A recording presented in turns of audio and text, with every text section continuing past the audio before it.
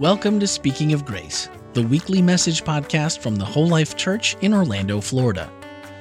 We're a multi-ethnic, multicultural, and multi-generational congregation committed to our mission of loving people into a lifelong friendship with God. We are committed to our vision of being a church without walls, fully engaged in serving the people of our community. Thank you for joining us as we continue Speaking of Grace. Let's bow our heads. Dear Lord, we just thank you so much for the ability to be together today. We thank you that you are worthy. And in spite of our unworthiness, you call us your children. Lord, now as I speak, I pray that you would get me way back and out of sight. And I pray that you would be front and center. I pray in your name. Amen. So we are on the second episode that we are talking about in our series, The Chosen, which we're taking the first ever multi-episode series based on the life of Jesus. It's called The Chosen. If you're not familiar with it, Google it. If you are familiar with it, you know it's amazing. And we are, this summer, walking through some of our staff's favorite episodes. And obviously, with 3 seasons, I think there's over 24 episodes. We're not doing a 24-part series. We're just going to do this month in August. And so we're taking a look at some of our favorites. And this week, we start off with Season 1, Episode 1. This week, we're doing Season 1, Episode 4. And the producers titled this episode, The Rock on Which It's Built. And we'll talk about that a little bit more later. But before we jump in too deep, I'd like to ask you to help me out with the sermon for a minute. I'd like to go ahead and put a little word cloud, Minty word cloud up on the screen for you. And so the way that you can participate with this is there's a QR code. So just take out your phones. This is one of those times where we really do want you to take out your phones. Go ahead and scan the QR code. If for whatever reason that doesn't work for you, you are more than welcome to go to menti.com and enter the code 6679-1452. So that number again is 6679-1452. So we want to ask you, what are the characteristics of a great leader? And right off the bat, strong, visionary, listener. So as you're adding words, we're going to see more words popping up there about what you think are the characteristics of a great leader. Charismatic, humble, honest, caring. So humble, listener, caring, those are all things that are really kind of staying up there as kind of, and by the way, the more you match words, the bigger the word gets. So the more of you that say a certain word, that word kind of gets bigger. So empathetic, and it disappeared. What did we do? I don't know. I might have hit a button or something. You never know. All right, so I'll let those words continue to put in words as you think of them that are characteristics of great leaders. And as you're putting those in, I want you to ask you a question. This week's episode of The Chosen, Episode 4, Season 1, the main person that it really features is the disciple Peter. The disciple Peter, who we kind of often view as kind of the leader of the disciples. So as you look at the words that are behind me, that were behind me, as you look at the words "the chosen," hopefully we can pop that back up. But when you see those words come back up, I want you to ask yourself: do those words describe Peter? Is that a really good and accurate? The words that you saw up there, those are really good and accurate description of Peter. And somebody said no. I would agree with you, actually. And that's where we're kind of going with this. So in this episode of The Chosen, what we discover is Peter has this big tax debt. Now, for those of you who weren't here last year, let's just go ahead and put a couple stipulations out there. The Chosen is biblically based, but they use their holy imagination to put details in that aren't recorded in the Bible. Okay? So we want to stipulate right from the beginning that when you're watching The Chosen, you should do it with a sense of, well, is that what the Bible says? Does that match up? And some of it will be like, well, we don't know. We don't know, but it could have been. And I remember taking a theology class at Southern Adventist University and having my professor, Derek Morris, some of you may know Derek, telling us, he said, you need to imagine like you were there. You need to put yourself there, what it smelled like, what it might have been like. He said, put yourself there and really go ahead and feel what could have been going on, because when you do that, it'll make the story more rich for you. And so that's what the writers have done with this episode. So did Peter owe a huge tax debt to the Romans? Well, chances are good he did. The Romans like to tax people. And just like, Americans like to tax people too, right? And so the Romans like to tax people. And so it's completely within the realm of possibility that Peter would have had a tax debt. And so in this episode, Peter has this huge tax debt that he's gotten himself into trouble with, he and his family have. And it's accumulated to the point where it's really a hard thing to overcome. And so Peter comes up with all these different ideas, machinations, all these ways of trying to get himself out of it. He really works hard to get himself out of his debt. But no matter what he does, he keeps failing. He keeps coming short. He's not able to overcome this insurmountable thing. And the writers, in a stroke of genius, make it that Peter actually, the tax collector who's trying to collect from him, is who will become the disciple Matthew. Okay? And Matthew lets Peter know that there is absolutely no way that he can overcome it. He just needs to basically submit to Rome, go to jail, and suffer the plight of not paying your taxes. But Peter's sure he can figure it out. Peter's sure he can overcome it, but he can't. And so his last Hail Mary, he has one day left to pay it. So that night he goes out fishing. And this is in the Bible, that Peter goes out fishing in one night, and he goes fishing all night long, and he catches nothing. And what I love about The Chosen is they actually make that significant. Sometimes when we read in the Bible, he went out fishing all night and he didn't catch anything. Oh, well, we've all gone fishing. We've not caught something. We get it. It's a different thing when your livelihood is on the line, when you're not going to be able to feed your family. And in this case, they really raise the stakes by making it that if he doesn't get a record haul, he is going to go to jail maybe for the rest of his life. So the stakes are high. He fishes all night. He catches nothing. His buddies try to help him out. James, John, their dad, Zebedee. But they don't get anything. Completely wasted night. And Peter's completely discouraged as he comes to the shore. And he hasn't met Jesus yet in the Chosen. And so as he comes to the shore, Jesus is there teaching a small group of his followers, and Jesus asks Peter if he can use his boat to preach from. Peter's unenthusiastic, because you can imagine if you were about to go to jail for the rest of your life, and I said, hey, would it be okay if I borrowed your car for the day? Right? That adds a little context to things, right? Yeah, okay. So you wouldn't be thrilled either. You'd be like, really, Ken? I've got bigger problems. I mean, you want to, okay, whatever. And so that's what Peter does. Peter says, fine, use it, whatever. And Jesus gets done and he says to Peter, I have something for you. And so that's where this kind of the climatic scene in this episode occurs. So let's go ahead and take a look at that scene.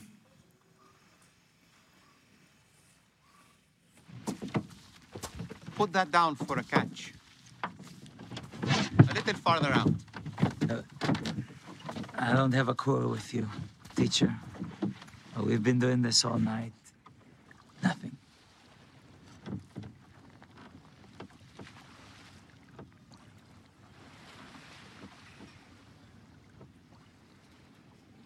All right. At your word.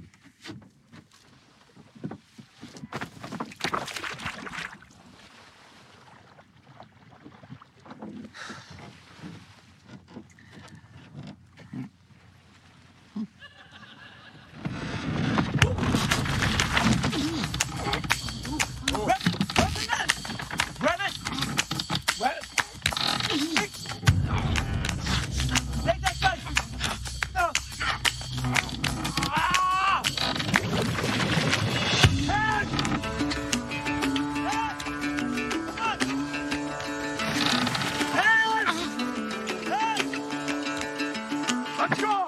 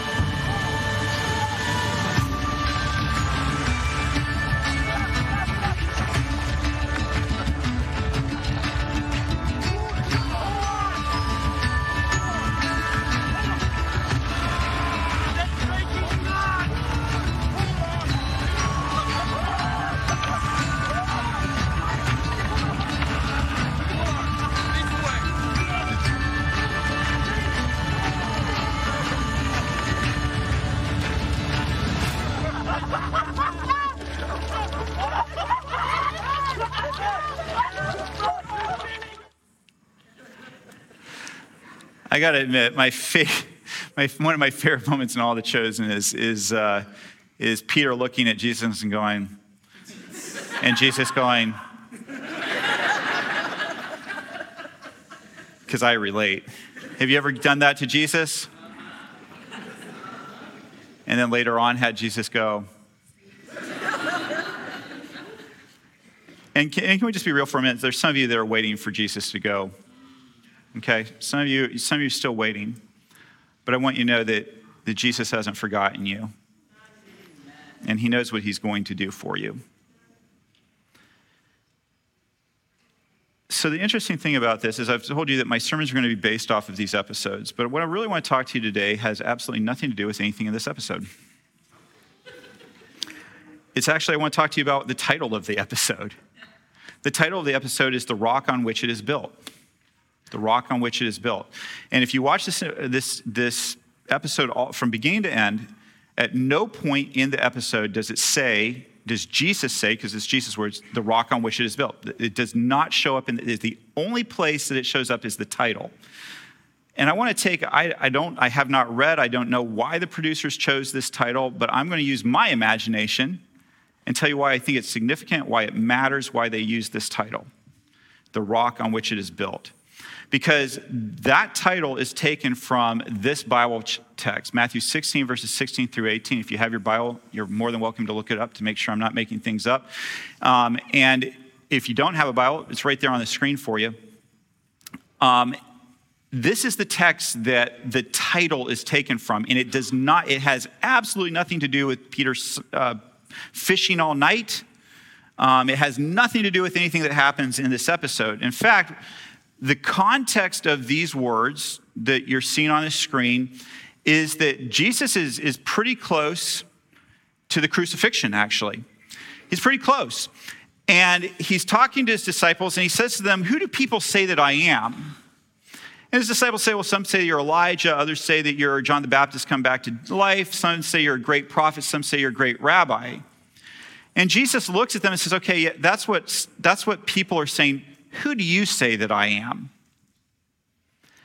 And Peter speaks up and says, you are the Christ, the Son of the living God.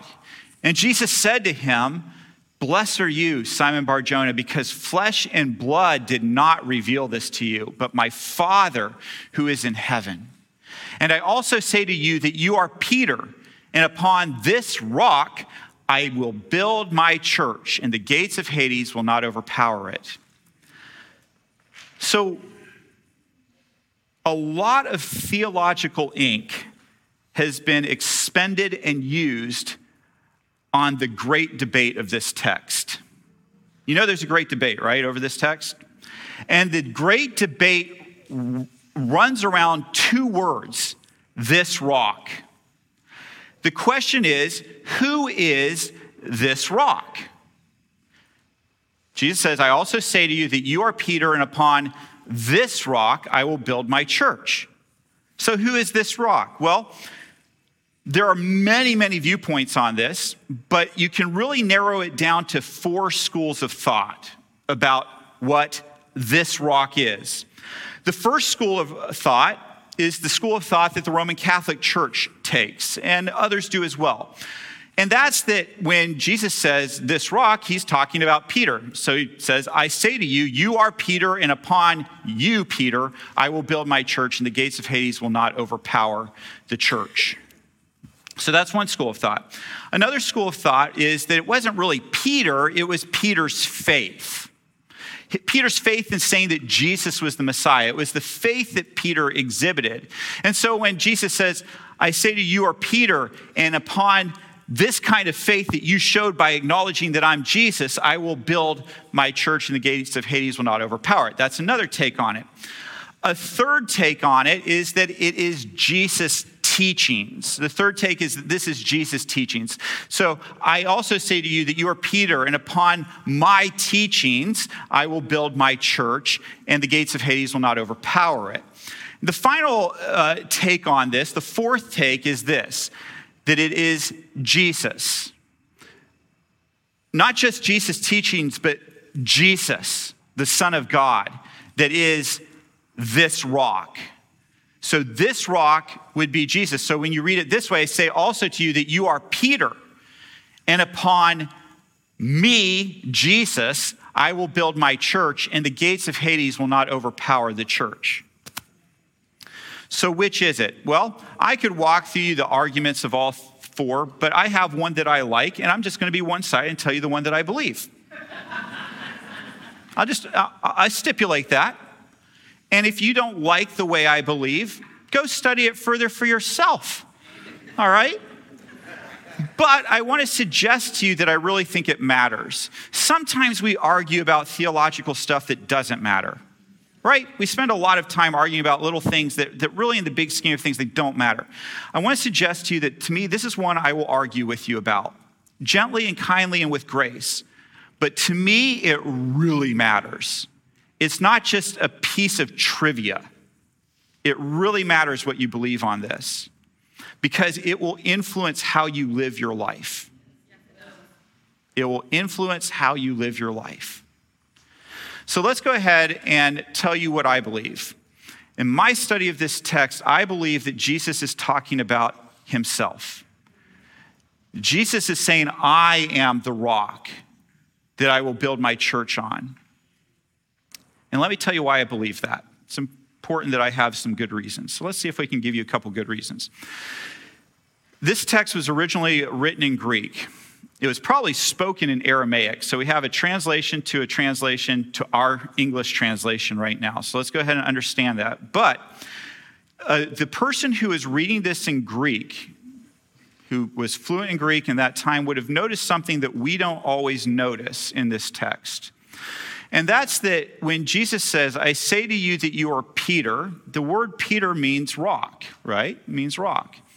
So they would have noticed that. But what they would have noticed is that the name Peter is different than the word that Jesus uses for the other rock. He doesn't say, you are Peter, and Peter I will build. He doesn't say it that way. There's two different words. And what they would have understood, because they were fluent, just like you and I are, let's go ahead and put it into English and see if you notice it this way. And I say to you that you are a pebble, but upon this unmovable, ginormous rock, I will build my church. Does that kind of open things up a little bit? In other words, Jesus is saying, you're this big, Peter. I need to build on something a little bit more substantial. I need to build on something a little less flawed, a little bit more substance, a little bit more width, depth, breadth. But if you don't believe me, what do you think the disciples believed? By the way, this whole conversation, Matthew 16, these verses, these are happening with the 12 disciples gathered around. And not too long from when these words are spoken, the disciples have an argument in the upper room just before Jesus is about to be crucified about who's the greatest. Now the question is, if Jesus had just got done saying, Peter, you're the leader, buddy. On you, I'm building my kingdom. What's the discussion in the upper room all about? You know who's in charge, guys. It's me. Jesus said it. But clearly, Peter doesn't pull that card out because he knows he's a pebble. He knows who he is. But if you don't believe me further, let's just ask Peter what he thought. 1 Peter chapter 2, verses 4 through 5. You are coming to Christ. Peter is speaking. You are coming to Christ, who is the living cornerstone of God's temple. In biblical times, when you went to build a house, it wasn't like today when you dig a foundation, you pour concrete. You dug a foundation, but then you found a nice, sturdy, great stone that you made the cornerstone, and everything else was based off of where that cornerstone was laid. The house depended on that stone being completely solid and able to bear the weight that was going to be put on top of it. And Peter says, Christ is the living cornerstone. He was rejected by people, but he was chosen by God with great honor. And you are living stones. So Peter recognizes he's a stone, I'm a stone, you're a stone. We're all living stones that God is building into a temple, a spiritual temple. That's what's more, you are his holy priest. Through the mediation of Jesus Christ, you offer spiritual sacrifices that please God. That's why in this church we believe in the priesthood of all believers. The word all is important, all believers, because we all are priests. The priesthood in the Old Testament's gone, and now all of us are priests. Pastors aren't some special holy group of people. We're just like you. We're just a stone that's being built on the cornerstone, just like you are.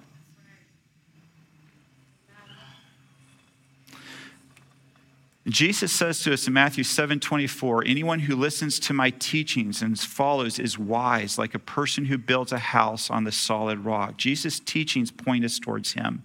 Jesus is the stone. He is that rock on which his church is built. But it gets even better than that, family. It gets better than that, because read the last little fragment of the sentence there. And the gates of Hades will not overpower it. Now, this is really an interesting thing, because when was the last time you saw gates go to war? Right? Gates are defensive. They're not an offensive tool. So what does that mean, that the gates of Hades will not overpower it? Well, let's go back to Greek mythology, which Jesus would have been very familiar with. Hades was the god of the dead in Greek mythology. And so when you talk about Hades in Greek mythology, that's where the dead reside. Now, in ancient times, the gates of a city are what protect that city. They're the most fortified, the most heavily fortified area. And so usually when you try to take a city, you'd find a wall to knock down first. You'd find a wall to knock down. You wouldn't try to go through the gates, because that's the most heavily fortified area. So what Jesus is saying is incredible. I will build my church, and the gates of death can't hold it back. Remember who busted down the gates of death? Jesus, not Peter. Jesus. Jesus proved that the greatest enemy of all, death, was no match for Jesus. And you know what? Death is no match for Jesus' church today. We have been called to storm the gates of hell. Not because we're special, but because Christ has already taken them down. We have been called to go to the gates of hell, to go to the dead, the spiritually dead, and proclaim the life that's already been given to them by Christ, who proved it by knocking down those gates of hell. That's not something that Peter could do. That's something that only God could do and did. When you look at that word map up there, when you look at all those words, Peter turned into a great leader for Christ, but on his best day after Christ's resurrection and the Holy Spirit lived in him, he did not look like that. He didn't look like that, not on his best day. I don't look like that on my best day. Don't forget, after he's filled with the Holy Spirit, what does he do? Some of his Jewish buddies come to town and he quits eating with the others, the Gentiles, because he doesn't want them to think, because he knows he's going to get criticism. So he stops, and Peter actually rebukes him. He goes, how can you eat with the Gentiles when your buddies, the Jews, are around, but you pretend like you're not when they are? So this is after. Peter was flawed, just like you and I are. And Peter had to learn something. He had to learn that he couldn't do it on his own. And that's what I love about this episode. This episode points out that Peter is not the rock on which it is built. It is the Savior that creates the miracle that saves Peter.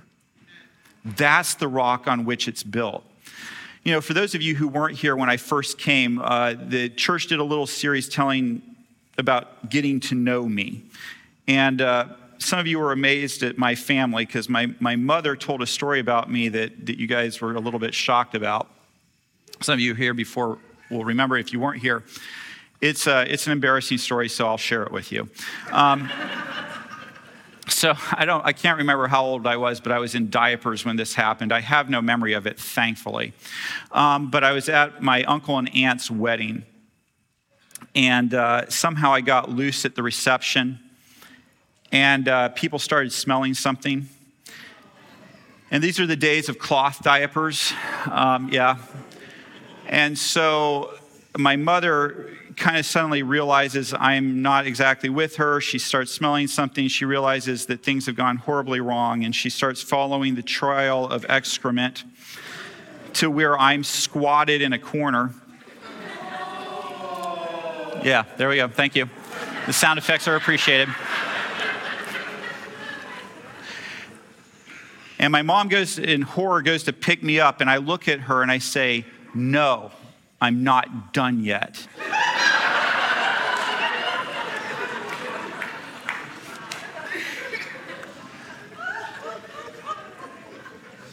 How many of you are not done yet pooping your pants?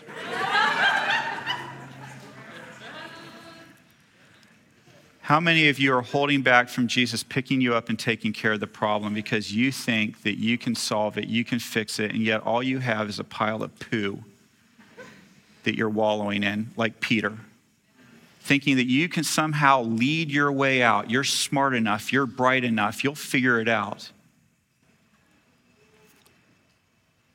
Jesus really asks only one thing of us, and I wonder if your answer will be Peter's answer. What do you want from me? Anything you ask, I will do.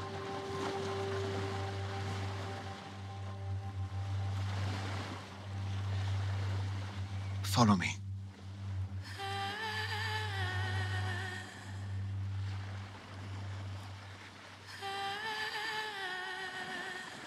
I will. Now is the time of service where we get to respond to the sermon. And if you haven't already, those of you that are here in house, you can join us on our website and just put a question into the chat room there. I will say that this topic, well, for one thing, I watched the episode and I was like totally ready to talk about the episode. And then you switched it a little bit, which is fine. You're the pastor, you can do what you want. But Thank you for your permission, Stanley. I do appreciate that. But this was a little bit of a paradigm shift for me because I don't think I've ever looked into it further than your name is Peter, and upon this, which means rock, and upon this rock you'll be built. And I've always taken it as Peter's the rock. And I think I had to maybe do some gymnastics to say, but I know Jesus is, the thing that the rock is on top of, right? So I'm not sure what my question is. I'm getting to it, but it's just the whole paradigm shift for me has been difficult, but how did you get to this point, I guess, from the most literal English translation of it? taking Greek twice, not because I enjoyed it. Was part of it. But no, it is a little bit of a mind shift because, but I think that if you look at, we can talk about the episode. And when you start talking about the episode, I think what becomes really significant is all these people have these huge, huge problems that they're trying to figure out for themselves, And if you're really the rock on which all this is going to be built, you're in deep trouble because these are deeply flawed human beings. These are not the cream of the crop.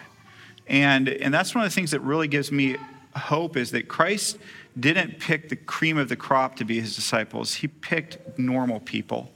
He picked people like me and you.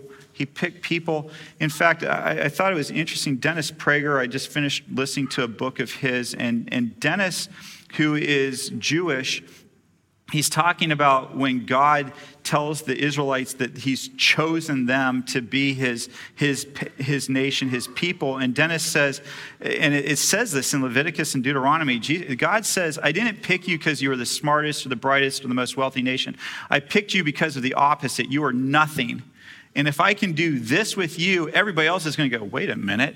And so when you look at Peter and the other disciples, Jesus is trying to point out, look, if I can do that with them, look at what I can do that with you too. And so that's the beauty of the gospel right there, is that we don't have to rely on ourselves. We have a firm rock. And yes, we're all rocks, and yes, we're all being built on. But the main rock, the load-bearing rock is Jesus, and we are just auxiliary. It's a little bit of the Jesus qualifies the called but doesn't call the qualified.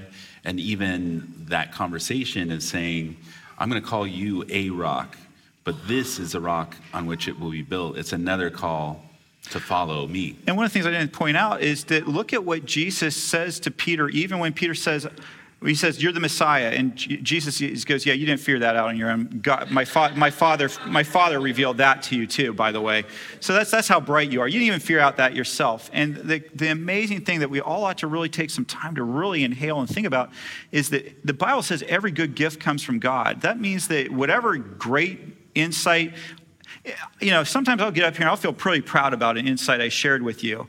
And God slaps me and goes, you didn't figure that out. I had to drop that into your slow mind and really work on you to get you to be able to share that out there. You didn't figure that out for yourself, Ken. That was something I shared with you, and you're welcome to pass it along.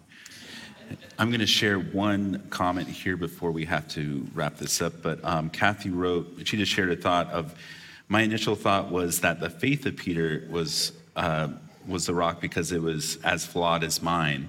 And as a Christian, I know that Christ is the rock and cornerstone, and just definitely giving her things to think about was her comment.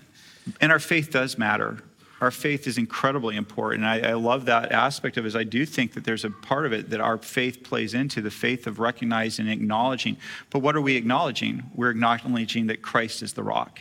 That's where the faith is at, that you are the rock on which I need to build and which I need to base my life around. Awesome. Now, I am noticing one thing here. You have the socks back, so I tried to... Last week went pretty well, so I wore them a second week. I did wash them in between. Nice. Thank you. I wore a shirt with fish on it. So, yeah, it was subtle. It was so subtle. I didn't really notice it until you mentioned that. But yes, you have fish on it. So I am as successful as Peter was before Jesus at fishing. I've never caught a fish, so... Well, I know there are a couple of fishermen here. We need to get you out fishing so you can actually do that. That'd be cool. Hit me up. Little hint. But, okay, there all we right. Go. Well, any other questions, feel free to send them into podcasts@wholelife.church. And the podcast comes out every Wednesday, and it's called This is Whole Life. And thank you so much, Ken. Thank you, Stanley.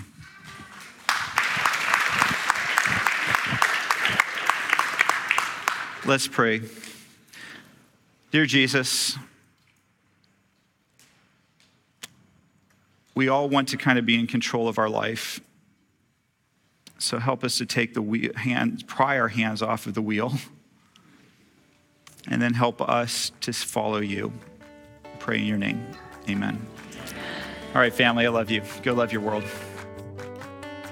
Hi, this is Randy McGray, podcast producer and host here at Whole Life Church. Loving people into a lifelong friendship with God is our mission at the Whole Life Church, and our podcasts are designed to help facilitate conversations that help us grow together in that pursuit. Now that you've heard the message for this week, don't forget to check out the Whole Life takeaways for this message. Swipe up in today's show notes and join the conversation. Speaking of conversations, each Wednesday morning we take a closer look at the week's message. That's right, the one you just listened to.